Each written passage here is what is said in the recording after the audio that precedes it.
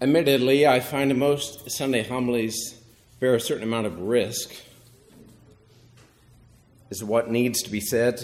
Will it make sense? Will it be helpful? Today is no exception, except maybe for the extended length of this one. What I wanted to do is offer some thought experiments from a book called Lost in the Cosmos, the last self-help book. It's written or was written in the 80s, so a few of its examples are dated, but I hope you'll find it beneficial for diagnosing the present state of things in our country, at least. So come along for a ride if you'd like, or remain lost in the cosmos. Imagine that you're reading a book about the cosmos. You find it so interesting that you go out and buy a telescope. One fine, clear, moonless night, you set up your telescope and focus on the brightest star in the sky. It's a planet, not a star, with a reddish spot and several moons. Excited, you look up the planets in your book about the cosmos. You read a description of the planets. You read a sentence about a large yellowish planet with red spot and several moons. You recognize both the description and the picture. Clearly, you have been looking at Jupiter. You have no difficulty at all in saying that it is Jupiter, not Mars or Saturn, even though the object you are looking at is something you have never seen before and is hundreds of millions of miles distant. Now imagine that you're reading the newspaper. You come to the astrology column. You may or may not believe in astrology, but to judge from the popularity of astrology these days, you'll probably read your horoscope. According to a recent poll, more Americans set store in astrology than in science or God. You're an Aries. You open your newspaper to the astrology column and read an analysis of the Aries personality. It says, among other things, you have the knack of creating an atmosphere of thought and movement, unhampered by petty jealousies. But you have the tendency to scatter your talents to the four winds. You say, quite true, I'm like that. Suddenly you realize you made a mistake. You've read the Gemini column.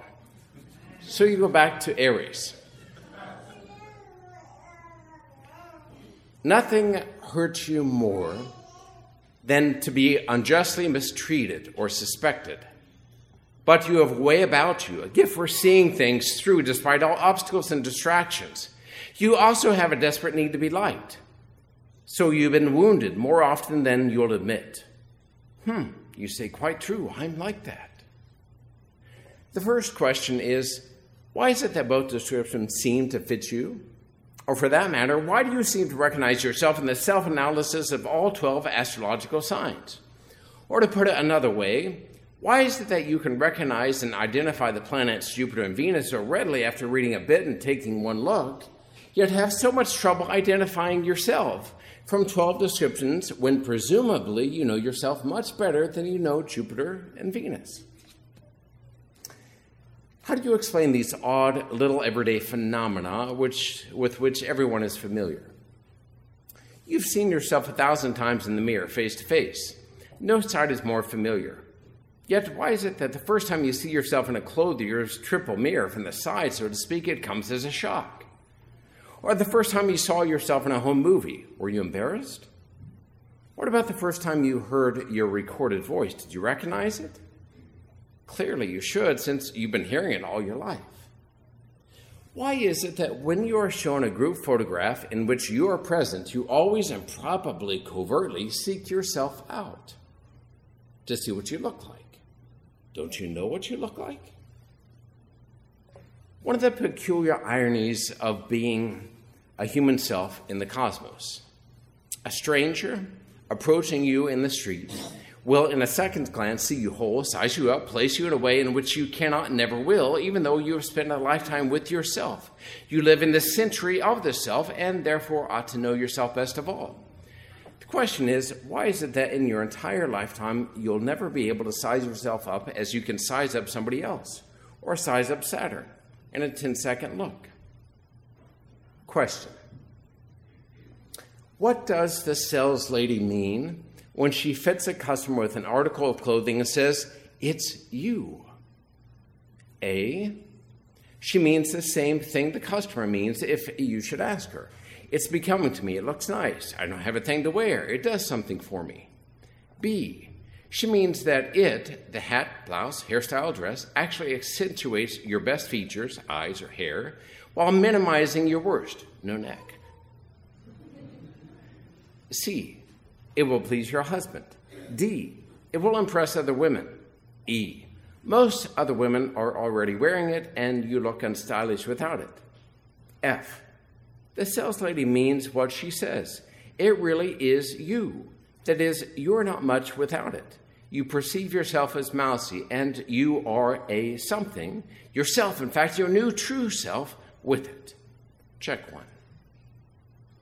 But if the sales lady means what she says, and since you have gone through any number of such styles in the past, then it must follow that the other articles in the past were also you and are no longer. How can that be? It could only be because some sort of consumption takes place. The emptiness, which is you, has devoured the style and been sustained for a while until the style is emptied out by the empty self. The suicide rate among persons under 25 has risen dramatically in the last 20 years. It's much worse now, sadly. A recent survey disclosed that the symptom of depression outnumbered all other medical symptoms put together. On a daytime radio psychotherapy talk show, 80% of all women calling in reported they were depressed. The incidence of drug use in teenagers and preteens has increased an estimated 3,000% in the last 30 years. On a recent talk show on Tough Love, it was claimed that about one-third of all teenagers were depressed. Of the one-third, as many as 75% were on drugs. In one small southern city, a study of the families of the upper socioeconomic class revealed that 79% of the daughters left home after high school, moved into apartments, and either attended college or got jobs. After 5 years, 53% of the unmarried daughters had returned to the homes of their parents, and 43% of the married daughters. Typical responses: "I didn't like it out there. It is too much. I couldn't cope. I got sad." In one Midwestern town, 27% of high school students dropped out and stayed home. Chief complaint: "I can't cope." Question: are people depressed despite unprecedented opportunities for education, vocation, self-growth, cultural enrichment, travel, and recreation? A, because modern life is more difficult, complex, and stressful than it has ever been before. B, because for men, competition in the marketplace is fiercer than ever. C, because for women, life as a housewife is lonelier than ever. D, because for young people, education is more inferior than ever, leaving one unprepared to face the real world. E, because belief in God and religion has declined, and with it, man's confidence in the place of the self in the cosmos, in the chain of being, and in its relation to others. F, because the self nowadays is other-directed rather than inner-directed, and depends for its self-esteem on its perception of how others evaluate it, something like a beggar in a crowd with his hand out. G, because the self, despite an embarrassment of riches, is in fact impoverished and deprived, like Lazarus at the feast, having suffered a radical deprivation and loss of sovereignty to the experts, fact-checkers, Google, Siri, Alexa, the government. The word boredom did not enter the language until the 18th century. No one knows its etymology. One guess is that bore may derive from the French verb bourrer, to stuff. Question: why was there no such word before the 18th century? A, was it because people were not bored before the 18th century? B, was it because people were bored but didn't have a word for it? C, was it because people were too busy trying to stay alive to get bored? D, is it because there is a special sense in which for the past 200 or 300 years, the self has perceived itself as a leftover, which cannot be accounted for by its own objective view of the world, and that in spite of an ever-heightened self-consciousness, increased leisure, ever more access to culture and recreational facilities, ever more instruction on self-help, self-growth, self-enrichment, the self feels ever more imprisoned in itself. No, worse than imprisoned, because the prisoner at least knows he's imprisoned and sets store by the freedom awaiting him. Boredom is the self being stuffed with itself. F. Is it because the self first had the means of understanding itself through myth, albeit incorrectly, later understood itself through religion as a creature of God, and now has the means of understanding the cosmos through hard science, but not itself, because the self cannot be grasped by hard science, and that therefore the self can perceive itself only as a ghost in a machine? How else can a ghost feel otherwise toward a machine than bored? Check 1. Thought experiment, the last one. Imagine that you are a member of a tour visiting Greece. The group goes to the Parthenon. It's a bore. Few people even bother to look. It looked better in the brochure. So people take half a look, mostly take pictures, remark on the serious erosion by acid rain. You're puzzled. Why should one of the glories and fonts of Western civilization, viewed under pleasant conditions, good weather, good hotel room, good food, good guide, be a bore? Now, imagine under what circumstances a viewing of the Parthenon would not be a bore. For example, you are a NATO colonel defending Greece against the Soviet assault. You are in a bunker in downtown Athens, binoculars propped on sandbags. It's dawn. A medium-range missile attack is underway. 500,000 Greeks are dead. 2 missiles bracket the Parthenon. The next will surely be a hit. Between columns of smoke, a ray of golden light catches the portico. Are you bored?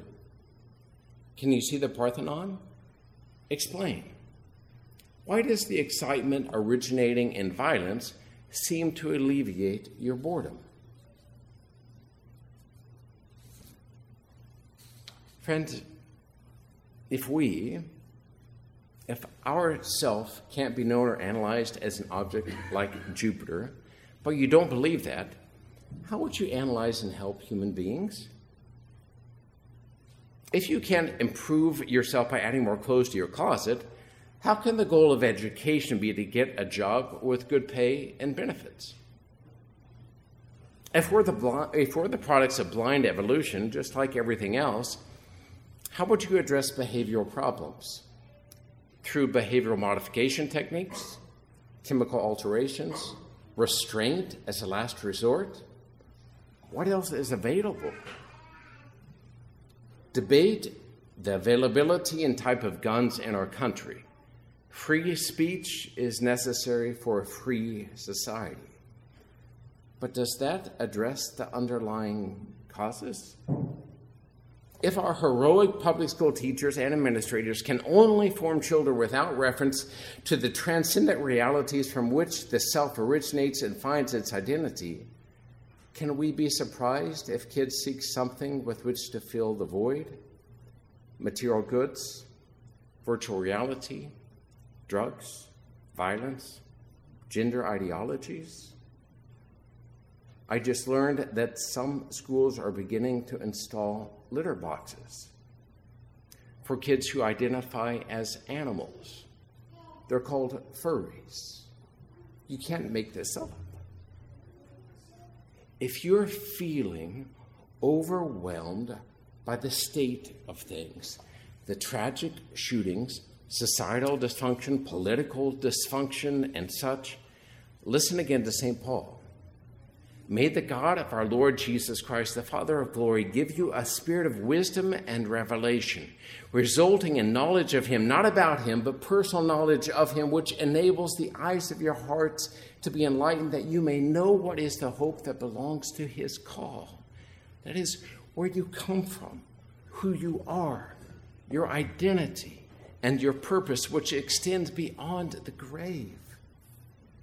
Without this solid ground on which to stand, we're susceptible to every passing fad and suggestion, winding up lost in the cosmos. Friends, we have this extraordinary opportunity here at JP2. We're tasked with building a parish from the ground up in a most difficult time. Look at the opportunity we have in this tumultuous time to be light, a beacon in darkness, situating all we do in the larger context of what it means to be a human being. From the architecture of our buildings to our liturgy to the holistic way we are as a community, and especially as we form our children. God has called us at this moment to this purpose. Hear his call. Be the light the world needs.